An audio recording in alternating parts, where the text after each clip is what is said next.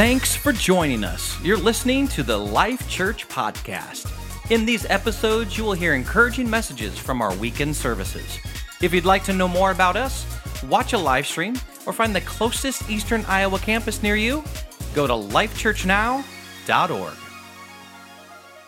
All right, well, we've been in this series, Identity, and this is our fourth week in the series of Identity we've been talking about. You know, the last time that as Christy and I, as parents, had to drop off one of our kids at college was in 2016, June of 2016. We took our daughter, Caitlin, to the Air Force Academy in Colorado Springs, and here's a picture of her. This is the last picture we took. After this, we didn't get to see her for the next, I think it was like 10, 12 months or something, no, 10 months.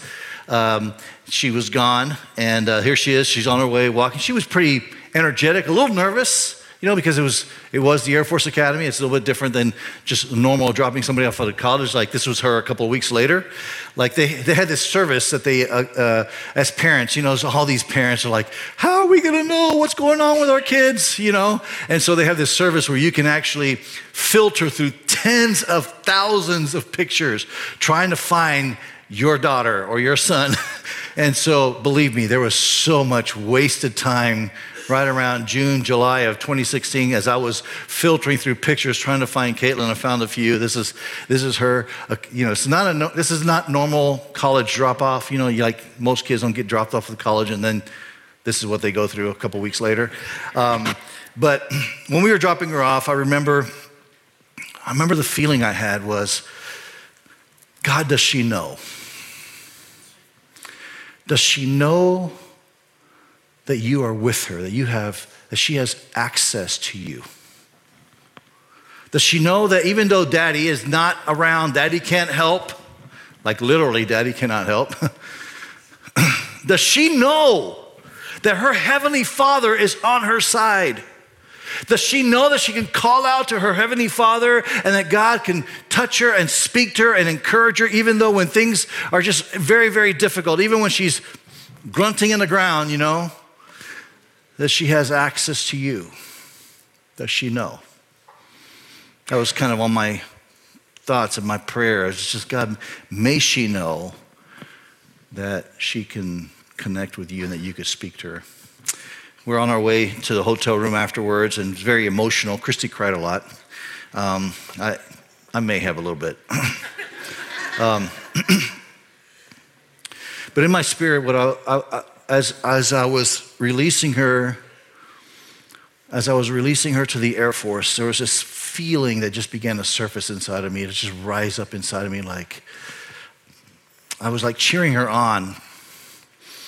And it was like this sense of just go and become who you were meant to become. Like I can't protect you. There's been so much that we've invested in you. There's been so much that we've poured into your life. There's been so much that we've done that we can no longer do anymore. Now you go be who you were meant to be. Today, I got another picture here.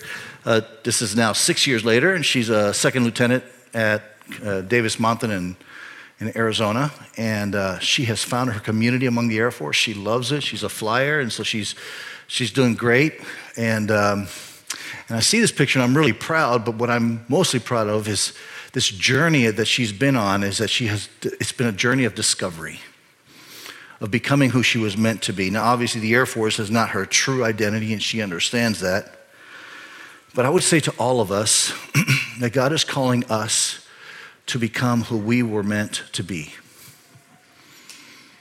This whole series of identity is that God is inviting you and me to live out in our true identity. That's the invitation. That's the calling. That's what this whole series is about. It's not just simply about not knowing about identity. It's not simply knowing about how God feels. It's about actually living it out.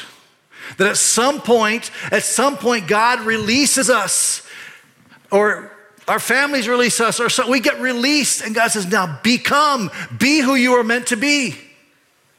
Live it out. We're going to be looking at Ephesians chapter 3, and this is really Paul's heart for the Ephesian church. He says in verse 14, he says, for this reason, I kneel before the Father, from whom every family, Paul's praying for this church. He says, from whom every family in heaven and on earth derives its name. There's some identity language there, right? Let's go back. He says, derives its name. He says, from every family in heaven and on earth derives its name. Like he says, I have called you. You belong to me. You have my name. This is identity stuff, right? I pray that out of his glorious riches, he may strengthen you with power through his Spirit in your inner being. Like Paul understands something. Paul understands that for us to know truly who we really are comes from the inside. It's something that's happening inside of us. It's on the inside, it's in your inner being. So that Christ may dwell in your hearts through faith. And I pray that you, being rooted and established in love, not religion, love, may have power together with all the Lord's people, Lord's holy people. Like that was my prayer for Caitlin, that as she was being released into the academy and she's connecting and she's becoming who she's meant to be, that there would be people who would come alongside her, that would walk with her, that are going on the same journey, that together they would discover who they are meant to be, right? Like we need each other. So together with all the Lord's holy people to grasp how wide and long and high and deep is the love of Christ. That's the objective. In so many ways, this message I'm talking about today, it's hard for me to just simply teach it. It's not something that you teach and you're like, oh, I get it now. Now I have it. This is something that's caught more than taught. To grasp how wide and long and high and deep is the love of Christ. And to know this love. And again, we talked about that word know. Paul uses a very intimate word. It's a very intimate word, to know this love that surpasses knowledge, that you may be filled to the measure of all the fullness of God. This is my prayer for Caitlin that June day of 2016. That she would understand, that she would comprehend just how much God loves her. I think that's really, our problem is a knowledge problem. Our problem is that we navigate this world and we don't really understand just how much God loves us. We just walk around hoping, fingers crossed, maybe he does. And when we measure it based on, how well we live it out, if we don't do very well, we just know he doesn't love us. Or maybe we try to live it out, but it's not as good as it can possibly be, so maybe he halfway loves us. And what Paul wants so desperately is for this church to know that they are loved, the immeasurable love of Christ. And that's what I want for all of us. That's what I want for you. That's why this series is even around. I think I have, for the last several years, have been wrestling through this whole identity stuff that's going on in our culture. And I realize that there's a lot of people that attend church and just don't know who they are. They just don't know who they are. And I just want you to know who you are. You belong to Christ, and his love has been spread out upon you in such a powerful way. And if you catch that, if you get that, you will know who you are. How many of you have seen the movie Madagascar? Raise your hand. Okay, good. Good number of you. The rest of you are losers. So no. It's a good movie. It's a great movie. It's about these animals in a zoo in the city of New York, right? And it's totally an identity kind of movie. Here's the animals that are the primary characters of the movie. You got Melman, the giraffe. Okay, Melman is a hypochondriac. He's always concerned about where's his meds and where's his doctor and where's his therapist, and that's what that's Melman. And then you've got Gloria, who's the hippo. And Gloria, she's just cool. She's suave. She's always just kind of lumbering around, and she gets mani-pedis and she gets, massages, She's just awesome, right? That's Gloria. Everything's cool with Gloria. And then you got Marty, the zebra. And Marty is like the hype guy. He's the one who's always excited, right? You know, it's funny it's how the movie opens up. You know, he's always, you know, his mind is on the wild, right? And so the movie opens up and it's like Marty and he's running through the wild. And it's like, wow, it's this action scene of Marty in the wild. And then the camera pans back and then you realize that Marty's actually on a treadmill and there's a background of the wild, you know? And so he's just really running on a treadmill. And he's all hype, he's all excited, he's just the very animated kind of guy. And then you've got Alex, the lion. And like, that's the least lion you've ever met in your life. Like he's grown up in the zoo, he's been pampered since he was a little tiny cub, you know, and he gets hand-fed steaks, you know, at just the right temperature, you know. He's never had to hunt for the steak. He's never had to do any of that stuff, you know. He gets, you know, all this attention and all this care. And his only job is every day to come out in front of everybody and do a big roar where everybody's like, woo, hey, Alex, you know, the lion. And he walks away like, yeah, I'm awesome. You know, that's how he thinks about himself, right?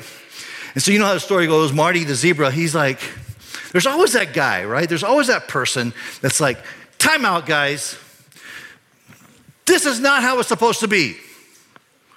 Like, we're in a zoo, and we're African animals, and we're in a zoo. This is not how it's supposed to be. And he's always thinking about the wild. Every time he talks about the wild, the others freak out, like, wild? That's over there like 2 blocks down on some avenue in New York City. That's how they think of the wild, you know, some place there, you know? And so they're crazy. So circumstances, series of events happen, and what you find is that they end up in the wilds of Madagascar, and it's messy, and it's complicated. They're not being catered to. There's no crowds to admire them. There's no accolades, you know. Alex is starving because he doesn't know how to hunt, you know. But then suddenly they get a taste. Like they get a taste of what they're, like how they've been created, right? And suddenly they get a taste of the wild and they realize, wow, this is how it's supposed to be. And all of a sudden it's like they come alive in the movie. It's like suddenly they discover this is our true identity. This is who we're supposed to be. And it's interesting. The craziest, like the thing that's the most ridiculous thing for them at that point would be going back to live in a zoo. Like zoo life seemed to be okay, but it wasn't really life. It wasn't until they realized their true identity that they actually discovered what life is all about. And I think that the challenge for us is too many of us as Christians just live in the zoo. Treadmills, massages, steaks, right temperature. And we're missing out on what God has called us to become. I talk about Caitlin. This week we were talking, and she called me. She FaceTimes us very regularly. Like sometimes, I'm not kidding you, Katie. I know you're watching this. Sorry. But sometimes she calls us, and we're like, oh, man, again? You know, because then it's like an hour-long conversation, you know. I love her, but she called one night and she wanted to. So she calls on my phone, and I was busy on the computer, so I handed it over to Christy, and so she answered the phone, and this is exactly what she said. You're not the one I was calling. Put Dad on the phone, you know. And so we start talking, and she wants to talk to me about. This is what she wants to talk. She wants to talk to me about the doctrines of a church that she's attending, and wants to make sure that those doctrines are okay. Like, you know, is it okay to be going to this church? I really love the church. I love the people. You know, she's really connected with the people, you know. And I didn't call her. I didn't ask her, hey, are you sure you know what they believe? I didn't do it. It's totally her initiation. And I have to be honest, when I hung up, I'm like, I'm proud of her. Like she's owning her own faith. Like we're sitting there at night, I'm reading scripture, you know, because she's talking about this doctrine, she doesn't understand it. And I'm like, I'm going into the Bible, and that's what it says in the Bible. And I'm just reading scripture, and she's writing down notes. I'm like, yes, like that's what you want as a parent, right? You want your kids to say, yes, I embrace this. It belongs to me. This is my own. Like she's discovering her identity. She's becoming who she was meant to be. And so That's what God wants for all of us. I was thinking about this week. I'm praying for you, and I'm praying for my own kids, and I'm praying for my wife, and I'm praying for my family about this whole idea of identity and becoming who we were meant to be. And I felt like the Holy Spirit just checked me and said, hey, Rich, what about you?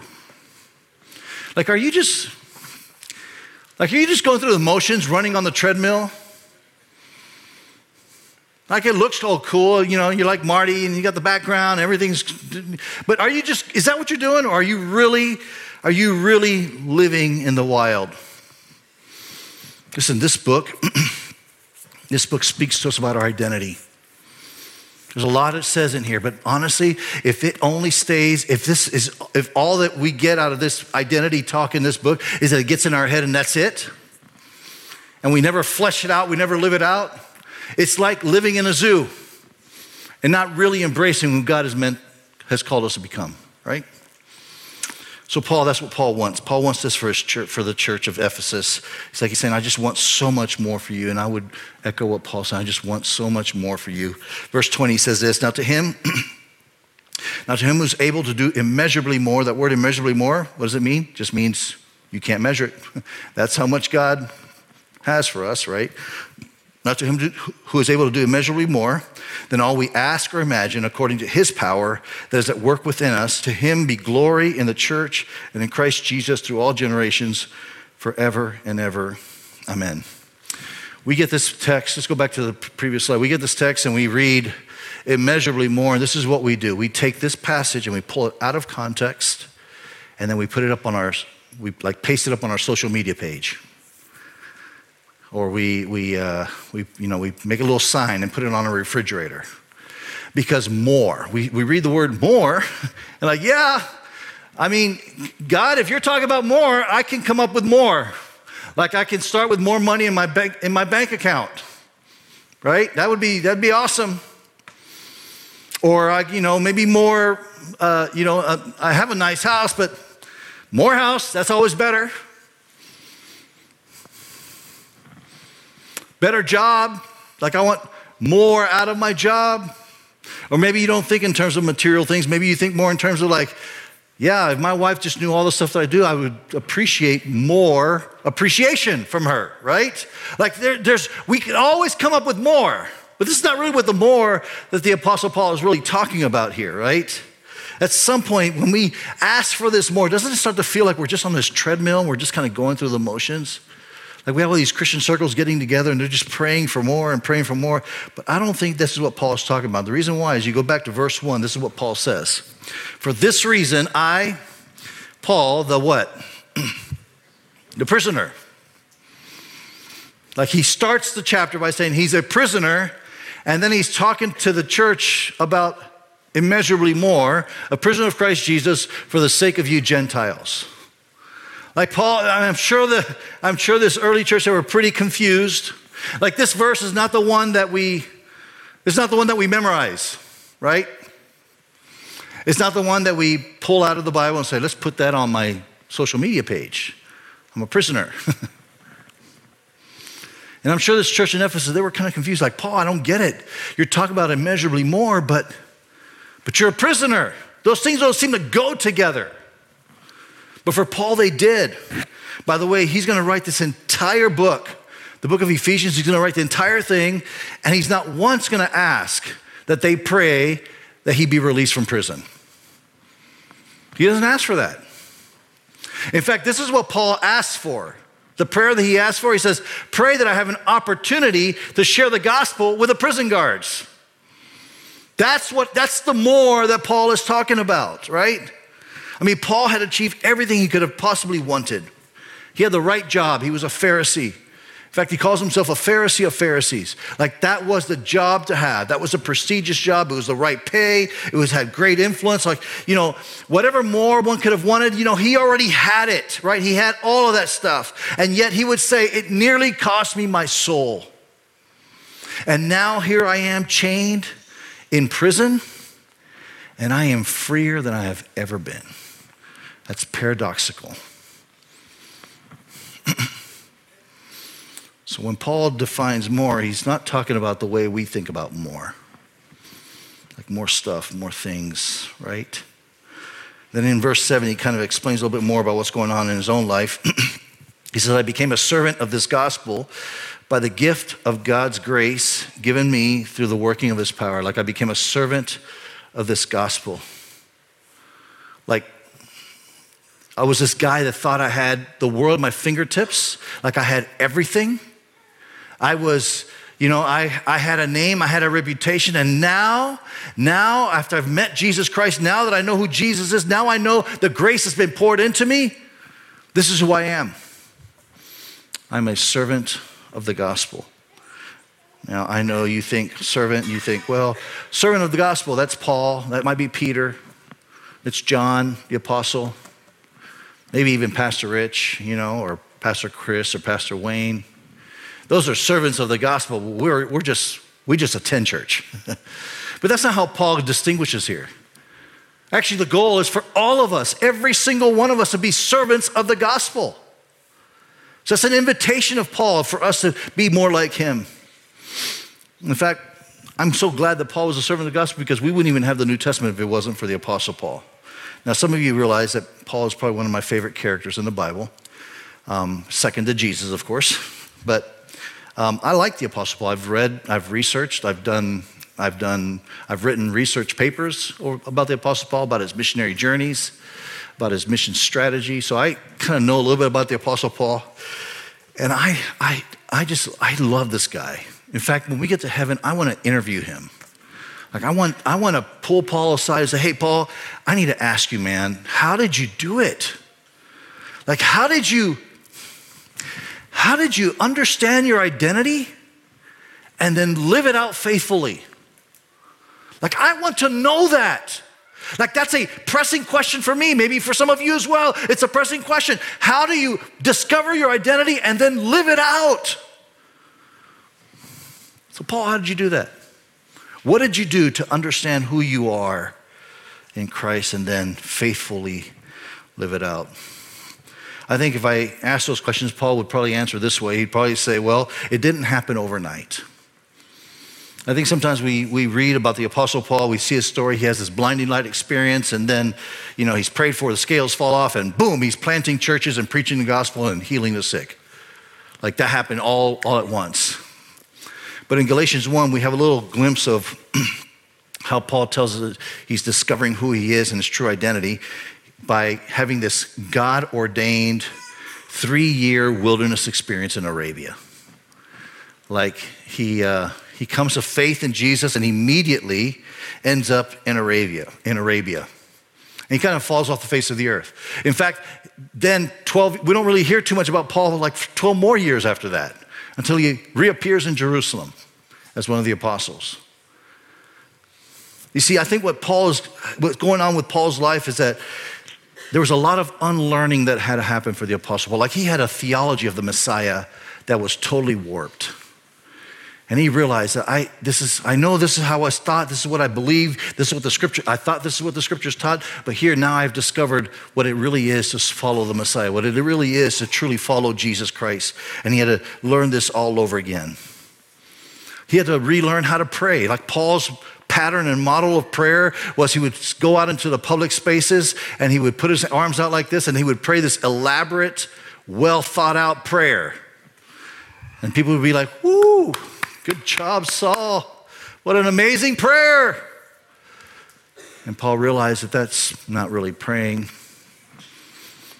Paul realized that he had to find his prayer closet, fall on his knees, and basically seek Jesus and get to know who Jesus was. He was finding out that there was an enemy to his soul and that he needed power to overcome the war that goes on inside of us. And you understand that. We all understand that, right? We say we want to follow you, Jesus, but then we're always battling on the inside to actually be faithful to following Jesus. And Paul understood that. So Paul knew that there's an authority that I can have as a believer, that when I belong to him, I can actually live victorious in this life. And somehow or another, I've got to figure that out. Paul knew he had to learn how to tell people about Jesus Christ. Like he was so religious. I mean, he knew all the facts, but none of it was about personal relationship. It was all about law and legalism. And some of you in this room, you might be there as well. Like your idea of following Jesus is making sure that you follow all the rules. And Paul's like, no, I can't do that. So he had to separate himself and basically fall in love with Jesus all over again. And none of this happened overnight. I think the second thing Paul might say is it didn't happen on my own. Paul's journey of faith starts with the courage of another believer by the name of Ananias. If you know the story, I don't have time to get into the whole story, but Paul's blinded. You know, he has this experience on the road to Damascus with Jesus, and he's blinded. And then God at the same time speaks to another disciple, another follower of Jesus by the name of Ananias, says, hey, Ananias, I want you to pray. Saul is on his way to Damascus. I want you to pray for Saul that he would receive his sight again. And, you know, Ananias is a really cool guy. He's like, what you talking about, Willis? You have to be a few years old to understand that one. But Ananias is like, what? Are you talking about the guy that's been out killing Christians? That's who you want me to pray for? I don't know about this. But Ananias was a faithful follower of Jesus, so he agrees, and he prays for Paul. And Paul, immediately receives his sight. And so when Paul was just a baby Christian and couldn't really do anything on his own, there's a guy by the name of Ananias that's pouring into him. There's another guy by the name of Barnabas. Barnabas comes alongside Paul and he walks with him. In fact, if you follow the trajectory of Paul's life, especially the missionary journeys, it starts off with Barnabas and Paul. That's the word, that's the language, and how the order is like Barnabas and Paul. So Barnabas is leading, Barnabas is in charge, Barnabas is teaching, and Paul is following along. And very quickly, it switches to Paul and Barnabas. Like Paul all of a sudden is growing and he's becoming who God has called him to become. And you know what? Barnabas doesn't get jealous. He doesn't get angry. He doesn't say, wait a minute. I'm the one that taught you all those things. Now you're trying to be ahead. He doesn't do that. He understands that he's just a servant of Jesus Christ, just like Paul is. And then there was Timothy and Lydia and Mark and Luke and Silas and Priscilla and Aquila and all these other people who basically walked alongside Paul. And listen, if Paul was here today and he would say to us something, he would say, listen, if you really want to understand who you are in Christ, you cannot do it alone. You must walk with others. You must walk with others. There's got to be other people that you're going to join in this journey, and they're going to walk along, and you're going in the same direction. You're not, not others that are going in the opposite direction, going in the same direction. In fact, that's why here at Life Church, we're bent on you being a part of a life group. Because I promise you, in your life group, there's an Ananias waiting for you. There's a Barnabas waiting for you. I think the third thing Paul would probably say is it didn't happen because I was good enough. In verse 8 of Ephesians 3 says, although I am less than the least of all the Lord's people, this grace was given to me to preach to the Gentiles the boundless riches of Christ. Paul says, well, I am less than the least of all the Lord's people. Doesn't that sound kind of like a humble brag coming from Paul? It's like, come on, Paul. You're in prison right now. You're in prison because of the gospel of Jesus Christ, and now you're saying, I'm the less and the least. I'm like a roach here on the ground. I am nothing, right? And we could probably interpret that from here, but that's not what Paul's doing. Paul has a true connection with the grace of Jesus Christ poured out in his life. He understands. He knows his past. He knows what he's been through. He knows the way he was such a deep sinner and how Christ saved him and set him free. He understands the grace of Jesus in his life. In fact, in 1 Corinthians 15:9, he's kind of unpacking this a little bit more. He says, for I am the least of the apostles, the same language as the first one. I am the least of the apostles and don't even deserve to be called an apostle. Why? Because I persecuted the church of God. Like I killed the first Christians, is what Paul is saying. I think sometimes we sanitize. We look at Scripture and we look at people in Scripture and we sanitize it. We look at it through 2,000 years, lens of 2,000 years of church history. And we ignore certain things. But Paul would say, man, you have to understand the grace that was poured out in my life. You have to understand that. Like Paul was a contemporary of Jesus. While Paul was building his resume as a Pharisee of Pharisees, Jesus was walking the streets of Jerusalem, preaching the gospel, preaching the kingdom of God, walking the roads of Galilee. I sometimes wonder, was Paul there? Was he a part of the crowd that was saying, "Crucify him! Crucify him!" Probably was. Was Paul standing at a distance while Jesus was hanging on a cross, giving his last breath? Was Paul like, "Yep, see, there's no Messiah there. He's not really the one"? He's so much into basically upsetting the name of Jesus and those who follow him that he gets charged by the high priest to basically persecute them, chase them down, imprison them, and kill them.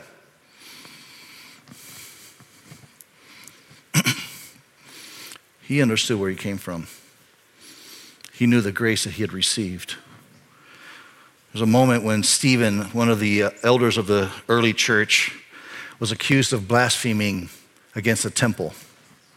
And Stephen defends himself. He preaches this amazing sermon, powerful sermon, so much so that they're trying to refute what he's saying. They can't even refute what they're saying, so they just get angry. And they grab Stephen and they drag him outside of the city and they begin pelting rocks at him, stoning him to death. There's a little verse, if you go to Acts chapter 7, towards the end of Acts chapter 7, there's a little verse that says, we can miss it, it's easy to miss. It simply says, "And those who were there throwing rocks, they took their coats and they laid them at the feet of a young man by the name of Saul."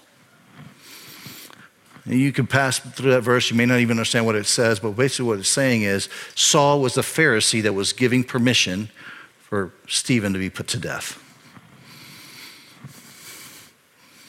Saul understood his background. He understood what he had been forgiven of. He totally understood it.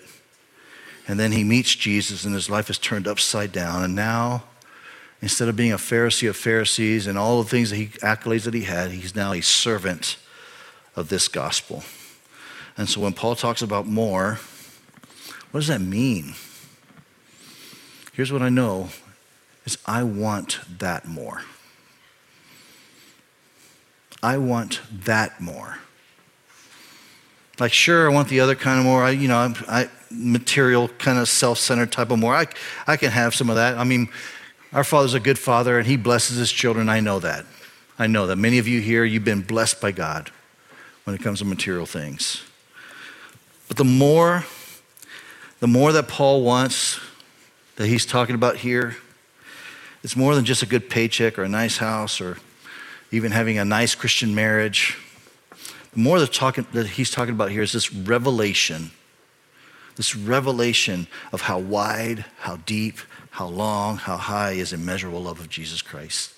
That's the more that Paul is talking about. And when you understand that, your identity is rock solid.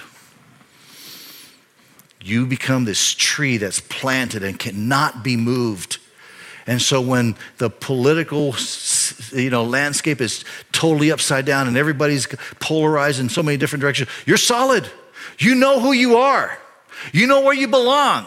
You know the identity that you have. When there's war being threatened around the world, you're not going to fall over. You're not going to be upset because you know who you are. You belong to Christ. That is your identity. And let me tell you something, guys. This is what I want you to understand more than anything else. This is who you are. I think sometimes it's so easy for us to be content with treadmills and mani-pedis and massages and like it's easy. But the invitation of God, the invitation of the Apostle Paul here in Ephesians is to become who you were meant to be. And that's not locked up in a zoo. It's out in the wild. Amen. Let's all stand. I want us to do an exercise that we did the first week on this series. This is an identity exercise. You see, these are labels right here. We're going to read these in a second. These are labels, but Too often we have other kind of labels like I am rejected, I'm abandoned, I'm unworthy, I'm full of blame. God doesn't want me. God will never forgive me. I am despised. Those are the labels that we carry all the time. Not everybody, but some of us do, right? This series that we've been in, the Apostle Paul has been challenging us to understand who we are. Now, I wish that it was just a matter of you intellectually understanding who you are. That's how you capture it. But again, this is something that's caught. It's not taught. So now you know. Now the question is, what are you going to do? Are you going to live? Are you going to remove the labels and start living in the identity that he says you are? Or are you going to let all the voices out there dictate how you're going to live and who you are? So what I want us to do is we're going to read this together. Remember the exercise? We did it a few weeks ago. I'm going to read it. We're going to read it together. And as we're reading it, you're just going to say it out loud. And I want you to say it with all of your heart, with all of your being, because this is who you are. Okay?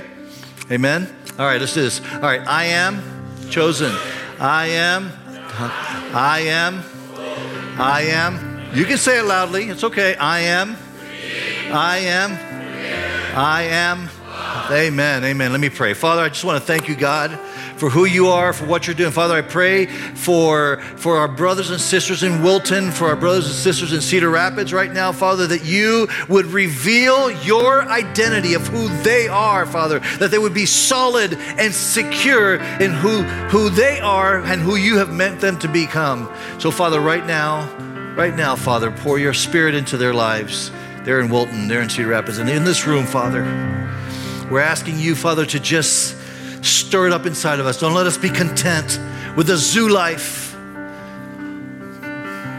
Help us to chase after you, Jesus, and become who we were meant to be. In Jesus' name, amen.